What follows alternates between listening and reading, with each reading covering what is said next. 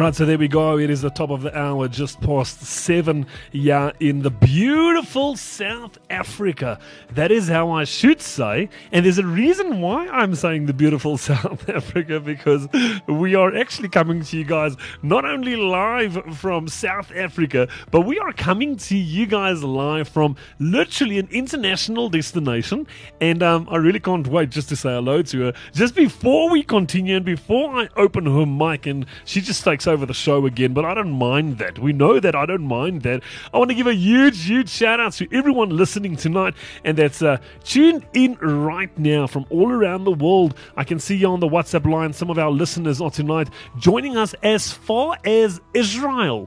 Tuned in tonight. It's an awesome privilege that Israel just tuned in tonight. I want to say hello to Chris Scholes and his family from Perth in Australia that's listening to us tonight. I want to say hello to Diane, tuned in all the way from the United States. There's quite a few people. If you want to join the chat tonight, please do so. We are so ready to have you on our show tonight, myself and my guest. Of course, you guys know who it is. And please join us tonight. Send me a WhatsApp on 082 657 2729. The WhatsApp line is open right now, and we can't wait to say hello to you.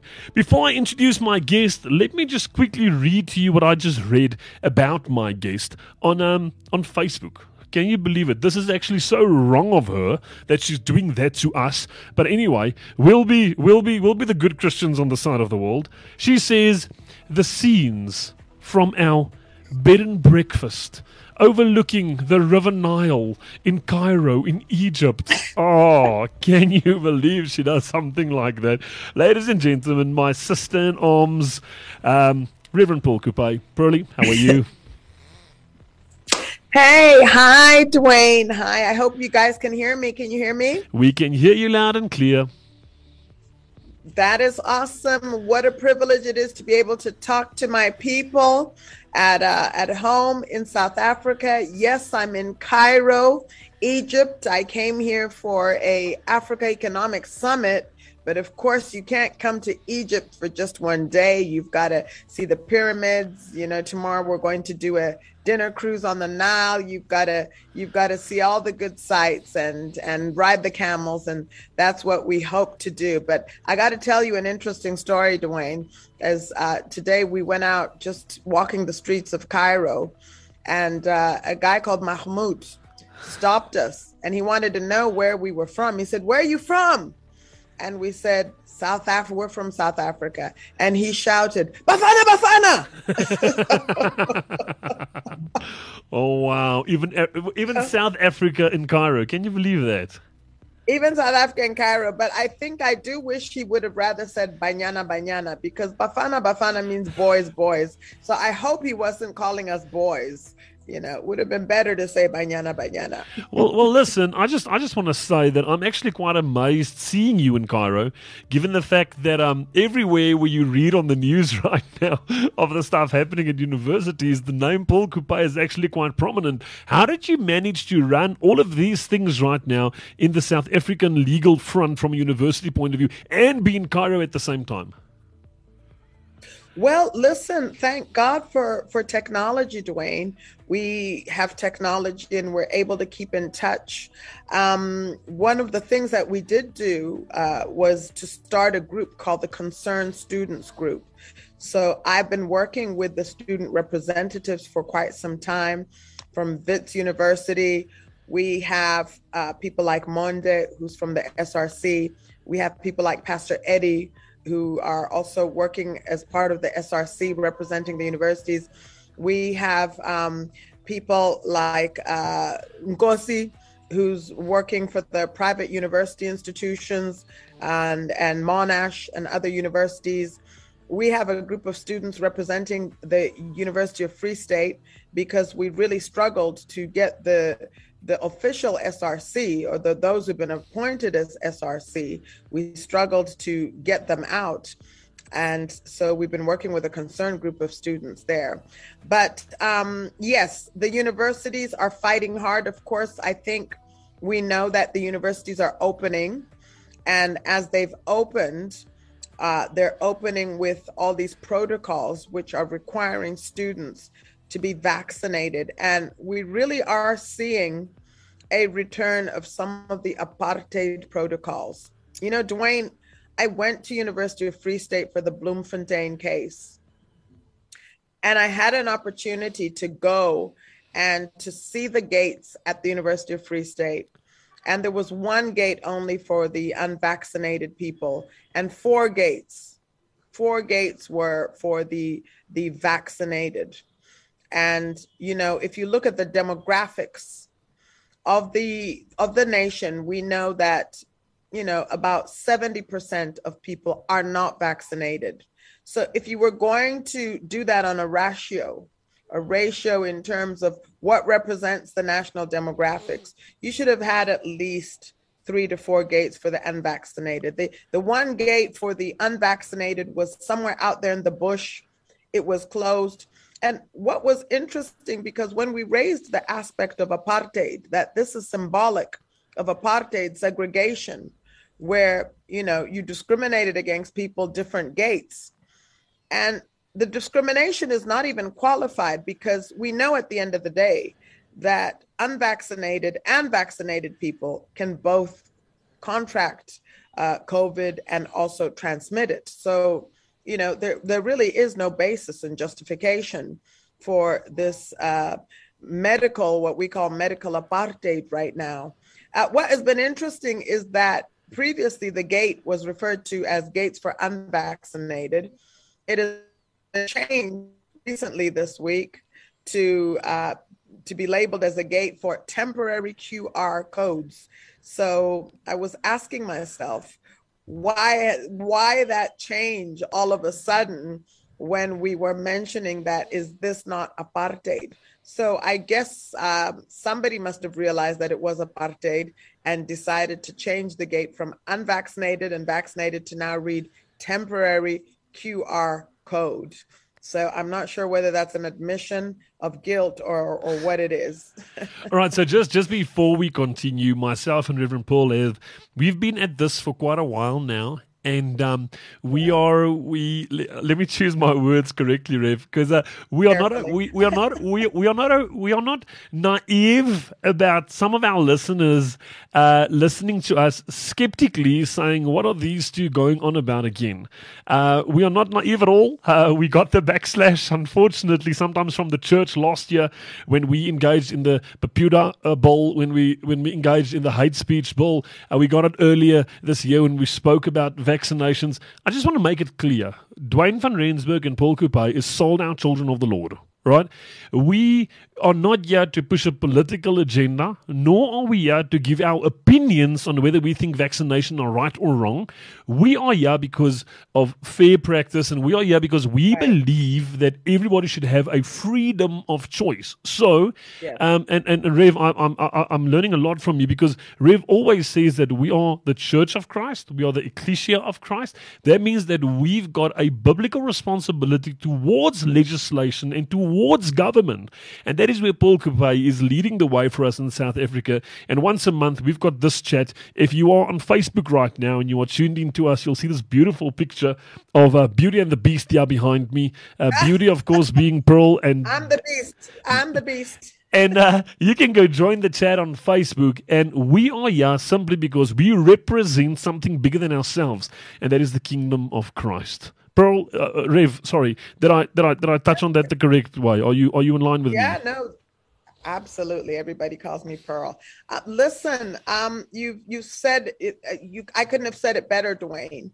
And as I've said in different interviews, this conversation is beyond. It goes beyond mandatory vaccination. This is a fight and a struggle for constitutional rights. These are constitutional rights which people have fought for over the years. People have died trying to protect constitutional rights, which are not only enshrined in the Constitution, but also have been given to us by God, in that He gave us free will, free choice. And that is very clear in the Bible. You know, He said, "I've placed before you life and death. blessings and curses. And then he told us to choose. So choice is a gift that we've been given from God. He wants us to choose correctly, but he never forces us. And so as children of God, really, we need to understand it from that perspective. If God doesn't force us in any way to choose, who is the government to force us to make choices over things that really have to do with our own bodily integrity, But Dwayne, I really wanted us to talk about the university students, because they have been really, really courageous in trying to defend those constitutional rights. And we were in Bloemfontein a couple of weeks ago, where we went to actually, it was there's a case, the Bloemfontein case, and the University of Free State, where a case is being brought against the University of Free State for mandatory vaccination. We were there. We saw the students who were very passionate about not wanting to be forced to vaccinate, but wanting to have that choice, that ability to choose. And there were students from Wits who came from Johannesburg in support. Pastor Eddie came, Monde came, Ngosi came from Monash. They were supporting.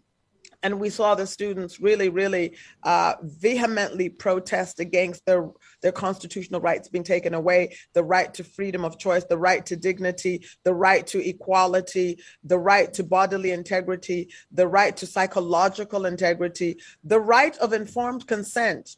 And Dwayne, what the right of informed consent means is that if you are receiving a medical treatment or intervention of any sort, you have a right to be informed. You are supposed to be informed of what is going to happen to you and what is in the contents of what they're giving you. So, for instance, I had an operation last week, and okay, I had an operation. Am I still there? Yes, you are. Yeah, go for it. Okay. I had an operation last year. And during that operation, the anesthetist told me what was going to happen to me. Said, this is going to happen to you. My surgeon told me, when I had a foot dislocation, my surgeon told me, this is what we're going to do. This is what's going to happen. So any medical intervention that happens to you, you have a right to know and to hear what is going to happen to you. And that applies also to the vaccine. So we are supposed to be informed what exactly is in that vaccine. And the information that we have, Dwayne, by the way, is that in the vaccine, some of the vaccines, if not all of them, contain aborted fetal cells. So that is something that, you need to, I know there's sensitivities around that, but in terms of your faith, and of course we know that there are religious exemptions. In terms of your faith, that you need to actually come to that determination. Does your faith allow you to take something that may contain something that within the Bible, it is contentious issue in the Bible. And so I do want to say this, because I've also been encouraging people, those who want to be exempted from vaccination. If you want to be exempted from vaccination, you do have a right to include it in your religious exemption. You have a right to you can ask for a medical exemption. And medical exemption is if you have a condition or if you have an allergy, if you know that your body will not respond correctly to the vaccination, you have a right to see your medical doctor and for them to write you a medical exemption. I've had instances where people have told me that they were tested for allergies and that their body just will not respond well to the vaccination. So you have a right to get a medical exemption. You have a right for religious exemption. The only challenge, Dwayne, and this now goes to the issue of freedom of religion, belief, and opinion, which is a constitutional right. What I have observed is that almost every person who applies for a religious exemption does not get it. I have yet to hear, if there's one person out there who has received a religious exemption. If anybody out there has been awarded a religious exemption by your employer organization or anyone else, please contact me, because I have not heard of a single successful case of religious exemption. And if that is so, that means that our religious objections are not being taken seriously. And if that is the case, that also means that that is an infringement of your constitutional right. Your constitutional right, which pertains to freedom of religion, belief, and opinion. So as Christians, I think, Dwayne, that we need to actually rightfully ask and ask why we are not being afforded and awarded religious exemptions. Why do you offer an exemption which you're going to toss out and which you're going to throw out and which you're not going to take seriously? One of the things I've been saying now recently, I held a Zoom meeting about 3 weeks ago, and I asked people, if your religious exemption has been thrown out, please contact me. I got hundreds and hundreds of people who came back. And what I advised them to do was to take their declined religious exemptions and to take them to the CRL. The CRL. So the CRL is a Chapter 9 institution. It is the commission that deals with religion and linguistic issues. So their focus, therefore, is to examine issues, religious issues. So in terms of their mandate, this is what the CRL does. One, it exists to strengthen constitutional democracy. And secondly, a second key mandate is that it exists for the promotion of cultural and religious and linguistic groups. So part of the mandate of the CRL is that they are supposed to protect and promote your religion and your beliefs. So I'm encouraging any of you, if you are out there and your religious exemption has been declined, the difference between the CRL and the CCMA is that the CCMA just looks at labor issues. They look at the labor perspective. The South African Human Rights Commission will just look at the human rights issues. The CRL has a specific mandate to not only look at religious issues, but to protect your freedom and right to religion and belief and opinion. So they can't just look at it generally like other commissions, like other Chapter 9 institutions. They have to focus on the aspect of religion, and they have to ensure that your freedom and right to religion, belief, and opinion is protected. Another reason why it's good to go to the CRL is that in all likelihood, there's a backlog of cases with the CCMA. There's a backlog of cases in the courts, backlog of cases also, everywhere you go. But with the CRL, it is likely that your case will be heard expeditiously, very quickly, speedily.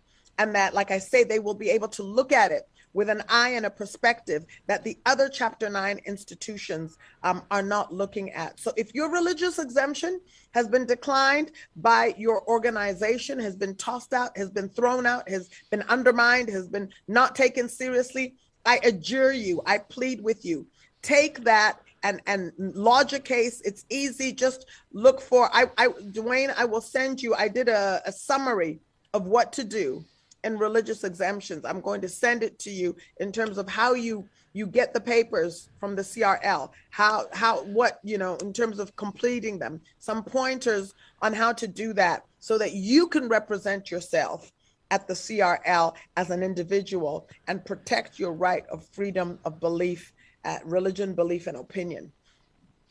Rev, yeah. I actually want to touch on something here. Maybe perhaps just to, I'm going to try and create a platform. Rev, please fill me in where I'm wrong.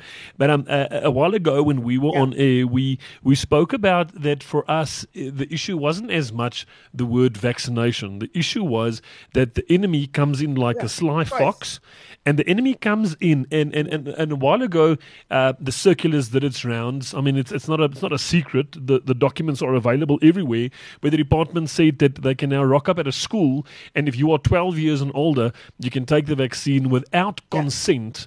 And the issue for us was not as much the vaccine as it was the fact that the church is being approached by a sly fox. We are slowly but surely telling our kids that they can start doing these. 20 years ago, this would have been a huge legal action if someone just injected your child without your legal consent. And just to attest to that, Rev, last week, I got to choose my words carefully.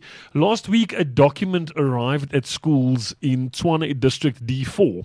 The document arrived from the Department of Education in partnership with the Department of Health, where they are informing everyone that the Department of Health will yet again be coming out to schools for deworming of children. The ironic thing is that document states that we need the parents' consent for children 12 years and younger. But anyone older than 12 years, we don't need the parents' consent. For me, that is an issue, Rev. And it's not just an issue because of the vaccination. It's an issue of we live in the 21st century where you don't know who you can trust. I now need to give, my kid can now lift up his tongue and put a pill under his tongue. I don't know who's issuing that pill. The issue is not the pill. The issue is doing these things without the consent of a parent. And that is the thing that frightens me right now. Yeah. The vaccine is not the start of this. This is just one of the occasions where our legal authorities in our country do this without the consent of parents. Absolutely. That's my issue, Rev.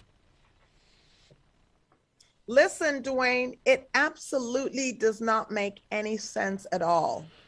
That for you to be able to drink, you have to be how old, Dwayne? I think you're not allowed to drink under the age of 18. Isn't it 18, I think? Yes, it's 18. Yes, that's correct. You cannot drive. You cannot drive also. So to be able to drive, you have to drive. You get a learner's license. I think it's at 16. And then you get a proper license from the age of 18. So you can't drive until you're 18. You can't drink alcohol. But at the age of 12, you can have an abortion without your parents' consent. I mean, how ridiculous is that? How ridiculous is that? You can't touch alcohol. You can't drive because obviously it is seen that you are not responsible and accountable enough. So how is it that the state would find you responsible enough to engage in sex, promiscuous sex, and have an abortion without your parents' consent? So clearly, we can see that there's no logic here. There's no reasoning here. And the other thing that one can see is that there is an agenda really to take away and to separate parents from their children, taking away parental control, where the state is now substituting itself as the parents to our children. That's why we are not allowed to discipline our children anymore. It has now become illegal that you cannot spank your children.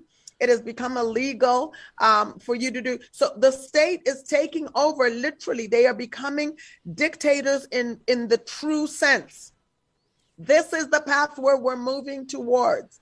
The state can tell you, can force you to put in, things into your body, which are still largely experimental. The state can force you to become a guinea pig and a lab rat on clinical trials. The state can stop you from correcting, teaching, and disciplining and rebuking your children. The state can provide condoms for your children to at school and encourage them to engage in sex and teach them to do so through comprehensive sexual education.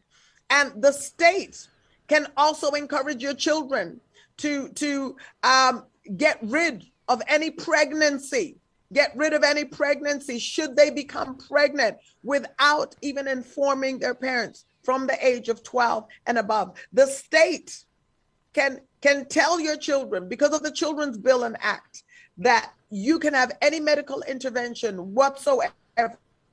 If you are older than the age of 12, you do not need your parents' consent. So clearly this should be very much a concern to parents. And I want to encourage the political parties out there that there needs to be a review of the Children's Act. There needs to be a review of the Children's Act, because it is that act. I believe it's section 126. I'm not 100% sure, but I think it's section 126 of the Children's Bill that specifically allows for medical intervention for children older than 12, which is what allows the Ministry of Health now to go to the schools and vaccinate your children without your consent. But here's the thing, parents. They do need the children's consent. They may not need your parents' consent in terms of the legislation, but they do need the children's consent. If the child says no, they cannot vaccinate that child. So what you need to do is talk to your child and let your child know that they have the capacity and the ability to refuse the vaccine. And let your child know that should they be bullied or coerced in any way, they should call you or call an older person. So even though the child does not need parental consent in terms of the law, they do need the child's consent. Otherwise, it will be criminal assault on that child. So you need to sit down with your child, and you need to agree with your child, and you need to let your child know that they do have a right to refuse the vaccine if they do not want to. So it's time for parents to start parenting their children. Proverbs 22:6, which says, teach and train a child when they're young, so when they're older, they don't grow out of it. That scripture was written for parents, not for teachers. So I'm saying, and I'm challenging the parents out there, it's time to teach, train, equip our children. These days are evil, and we need to start our training and strengthening our children to know what is not in their best interests, and to understand that they need to take responsibility and accountability, because mommy and daddy will not always be there, or the law may prohibit them from intervening.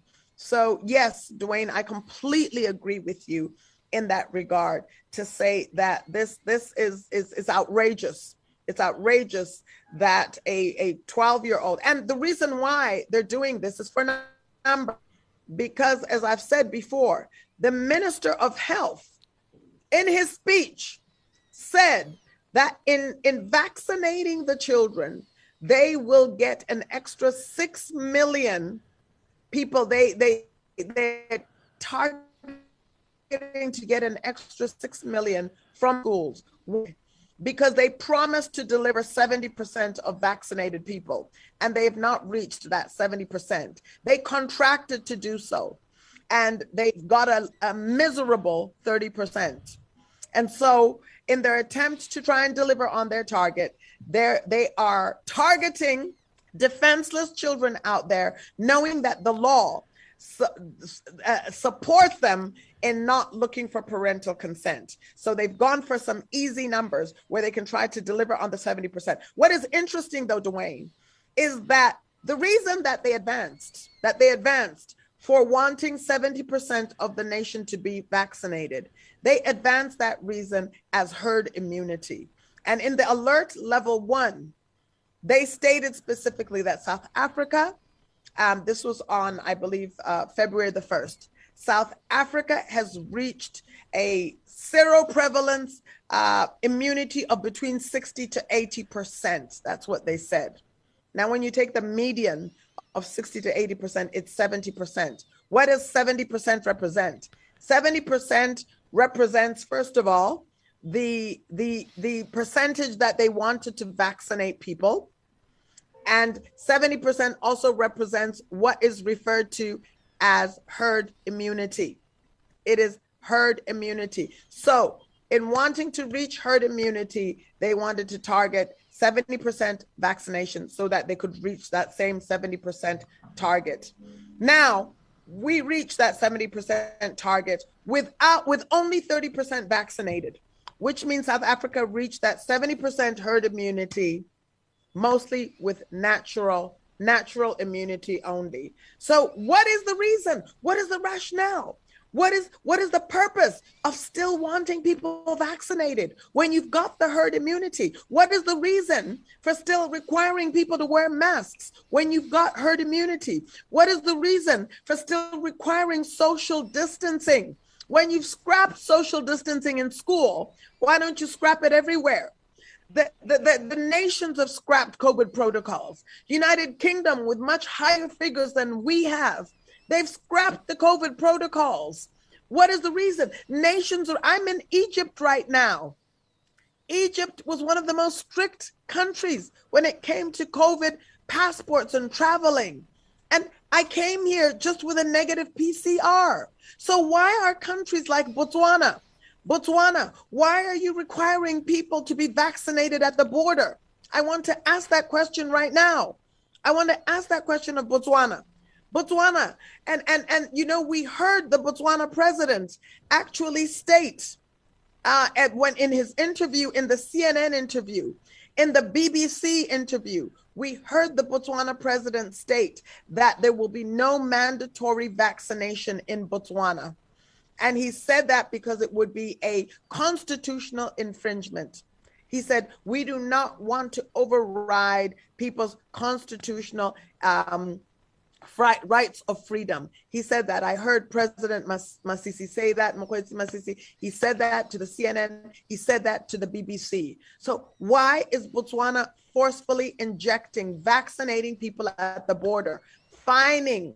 There was a gazettement by the Minister of Health, Minister Edwin Dikoloti, who now gazetted to say any Botswana citizen who crosses the border into Botswana must be vaccinated, not only have PCR negative tests, but must be vaccinated. And failure to vaccinate, they said they will fine Botswana citizens 5,000 pula. And for foreigners, if they're not vaccinated, they will be returned back there. So why are African nations doing this when Western nations and other nations are opening their borders, are relieving the COVID protocols? Israel has opened its doors and its borders, and African nations are closing their borders and tightening COVID protocols. And yet Africa, with only around not more than 10% vaccinated people, we have the lowest COVID statistics. But now we're taking extreme measures. When everybody's relaxing their measures, we're taking extreme measures. It just doesn't make sense, Dwayne. Not at all. All right, so we have to take a short break just to give Rev an opportunity just to breathe a bit. We're actually going to be back right after this. I've got some interesting questions coming in on the WhatsApp line, and I want to throw that at Rev, but I know that she can handle it. So we're going to take a short break. Rev, there where you are, quickly run and grab some water.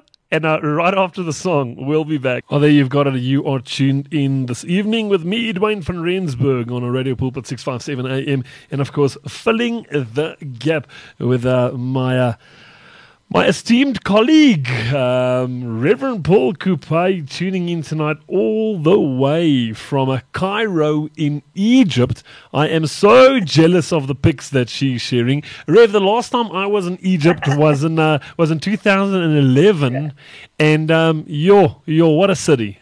Cairo, what a city. Absolutely. It's such a beautiful city, and the people here are so friendly, and we're having the time of our life where a good way to see it is really to look for a nice Airbnb, and they're really not, exorbitantly expensive. They're very affordable. Right over looking the River Nile. I think the experience is better than being in a hotel, where you get to mix with the people and just mingle and learn something about the culture. There's no point in going to a country and not learning about the culture and going out to eat shawarmas and engage with the locals. It's so much fun. Look, tomorrow we're going to see the pyramids and the Nile. Uh-huh. Yeah, well, I want to be honest. When I was over there, I did a 3-country tour. I did Egypt, Jordan, and Israel. And as much as you say, go and enjoy the shawarmas and go and enjoy the falafels. Listen, there's something within the blood of a South African, and it's called braaivleis. And I'll be bluntly honest with you. After about 2 weeks in that country, I was fed up with falafels. My mother always has got these. I don't know if it's Zulu, Sotho, or Xhosa. I'm not sure, but she would say it's meat is kimunati. Yeah, kimonate, it's Tswana. That's Tswana and Sotho. Yeah, nama imonate, nama. Meat is great. It really is. And that's one thing we all have in common. But listen, the Egyptians they served us some serious meat. We had like 6 types of meat in our lunch yesterday. The lamb shawarmas, all sorts. We actually got a bit tired of the meat. We had so much, and that's hard for a Tswana to do, is to get Listen, they can serve you 13 meats. Nothing beats a braaivleis. But nevertheless, Rev, I got you. We've got a few people. I just want to give a shout out to Heila Du Plessis, Kathleen Olivier, Karen de Klerk is joining us on Facebook right now. Charles Ernest Viviers, Norma Yisem, Annelie van der Walt, Martie Erasmus, David Abel, Heinrich van Zyl, and of course, Daphne van Rensburg, your number 1 fan in the world, Mama Daphne, is tuned in tonight to you, Rev. And one of the questions that just came in on the WhatsApp is, Rev, you are in Egypt. Why are you in Egypt? Why am I in Egypt? Yeah. Tell us, why are you in Egypt? We'd really like to know. Yeah. But I came for a summit. There was a summit being hosted, the Africa Economic Summit, which brought in a number of African leaders in the financial and economic sector. So there were ministers and members of parliament from different nations within Africa to come and talk about especially solutions, economic solutions, looking at issues around how to attract foreign investment in Africa better, but also to network and to collaborate. So we had very good discussions around, forming a network where we can collaborate, for instance, to look for gifted Africans and how can we support gifted Africans. There was a section dealing with education. My presentation had to do with corruption, because I was asked to present on some of the hindrances. What are some of the hindrances that are stopping foreign investment coming into Africa?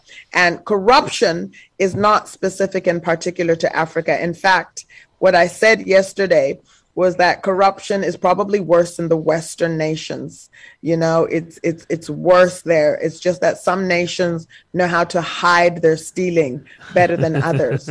But nevertheless, we do still must confess that we do have corruption. And so I presented some strategies around, things that we need to look at in terms of bringing limitations, legislative limitations, institutional limitations, educational limitations, tracking and monitoring and reviewing limitations to limit corruption so that everybody can be fed. Because if corruption can be stopped, we all will eat. There's no shortage of money and resources in Africa. There's a lack of leadership, and there's some shortage in terms of corruption issues. So yes, so that's what I came to do, and I'll be back home in the next few days. As soon as I ride a few camels, cruise on the Nile, see a few pyramids, and of course I got to go to the bazaar and check out the market. And of course you got to bring me a gift with. I mean, come on, you got to bring me something from Egypt. What does one bring something for a man who has everything, Dwayne? Yo. I don't know how to reply to that one. I know. I knew you wouldn't, but I mean, just let me know. If you figure it out, send me an SMS and I'll try and make it happen. No, man, that's not called a gift. Rev, that's not called a gift. A gift is you bless me with something, I don't know. So that is what don't you have? I mean, you've got this fabulous mother and wife and everything. You are just such a strategic thinker. You bought everything before anybody can even buy it for you because you've made it happen. So you make life difficult, Dwayne. Oh, wow. Oh, wow. Well, listen, just before we say goodbye to Rev all the way there in Egypt, I want to give a shout out, firstly, to Simon Swart, who made last week's interview possible. Rev, I know I sent the interview to you. I don't know if you watched it, but what an amazing time I had with Francine Rivers last week. Yes, I mean, I'm so proud of you, Dwayne. I mean, who just gets Francine Rivers and her latest movie out there, which I know, has caused some controversy with some people, but I think one needs to look at the principal message, and ask themselves, what is the main message? So, that's anyway, I don't want to get into your conversation right there. Yeah, but I assume you enjoyed it because it's from one controversial woman to the next, huh? Listen, I take sort of consolation in the fact that Yeshua, Jesus himself, was controversial. So I don't mind being labeled and called controversial because Yeshua was so controversial, they killed him for his controversy. But it's kingdom controversy. And the main thing is that we must be controversial for the right reasons. If you're being controversial because you are speaking the word of God, if you're being controversial because you're living a kingdom life and lifestyle, then I will say, Pambili, go ahead, forward with that controversy. We're not controversial for the sake of drawing attention to ourselves or trying to be different or trying to be outrageous. Be controversial for the sake of facilitating the coming of God's kingdom on earth. And so I want to encourage everybody out there to stand for your constitutional rights. I want to also just congratulate the students out there that are standing for their rights. The UFS students, we are standing with you. March 23rd is around the corner. The university at least has we've succeeded to push back in some instances. They were insisting on weekly PCR tests for you to enter the campus. They have now agreed to accept much cheaper antigen tests, which cost 150 Rand from 500 Rand per week. So keep standing. There's some small victories and trust God for a victory on the 23rd of March. And parents in Bloemfontein, go and support your children and community. Go and support them, stand for their constitutional rights. Well done to the Northwest students. I was also there just a few days ago supporting them on their protest march. I'm proud of you that you are standing legally. Unfortunately, the UFS, 3 of them, students, got arrested, wrongfully arrested. They were never even charged. They protested legally. They were wrongfully arrested. And there must be accountability for that wrongful arrest. You cannot just arrest children and think you'll get away with it. So there will be an accountability for wrongful arrests. All the university students out there, Monde, Wits University, and UJ, I know, is going to be doing their protest march soon on the 2nd of March. DUT just also got some amazing feedback and results out there. The employer organizations that are doing well, there's pushback. There are advocates, some of my advocate friends like Advocate Sabelo Sibanda, and they're just doing an amazing work in terms of pushing back and helping people individually. So keep that up. And I want to say to friends in Uganda, keep up the push, because I'm working with people in Uganda, working with them on their constitution and also pushing back. I'm working with people in Kenya. I'm working with people in Botswana. Well done to Dikeledi Dingake, who has lodged a high court case. And in that, the court granted her a rule nisi, provisional court order.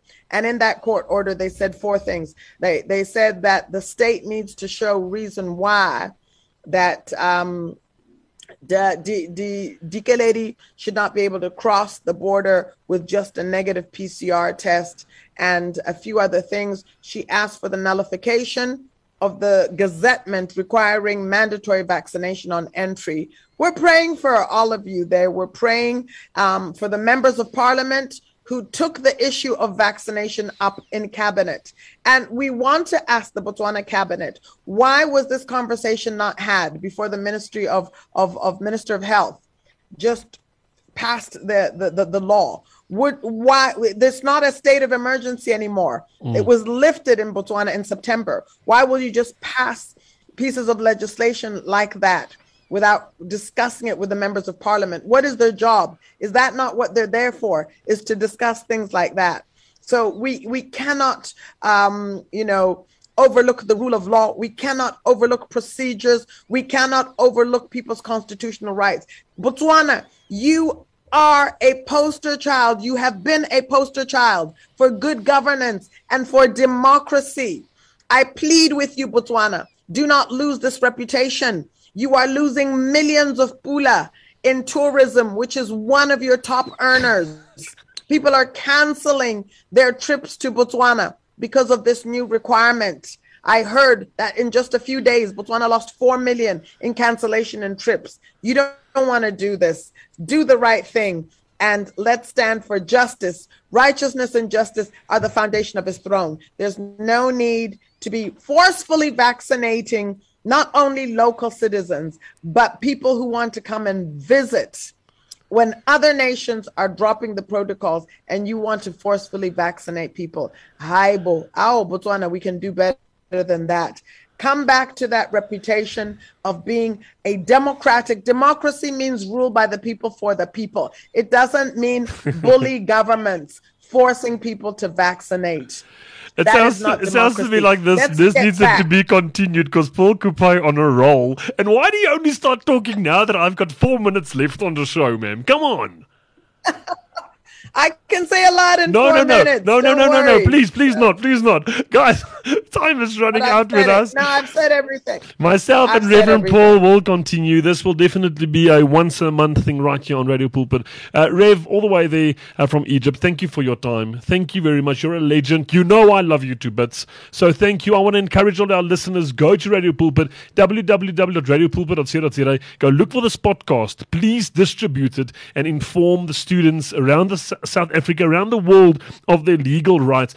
I've got 30 seconds. I also just want to give a shout out to Francine Rivers, and you guys can please go to Radio Pulpit, go check that thing. And then last but not least, I want to give an awesome shout out to my friend, international renowned bestseller, Brad Huddleston, all the way from the United States, on his book Digital Cocaine. I will be in contact with Brad, and I think next week on Filling the Gap, we'll have Brad Huddleston, 3 internationals, Francine Rivers, Pearl Kupe, and Brad Huddleston all in a row. Rev, it's been a privilege. It's been an honor. I got to say goodbye to the Facebook wall, to everyone all the way from Centurion and from Egypt.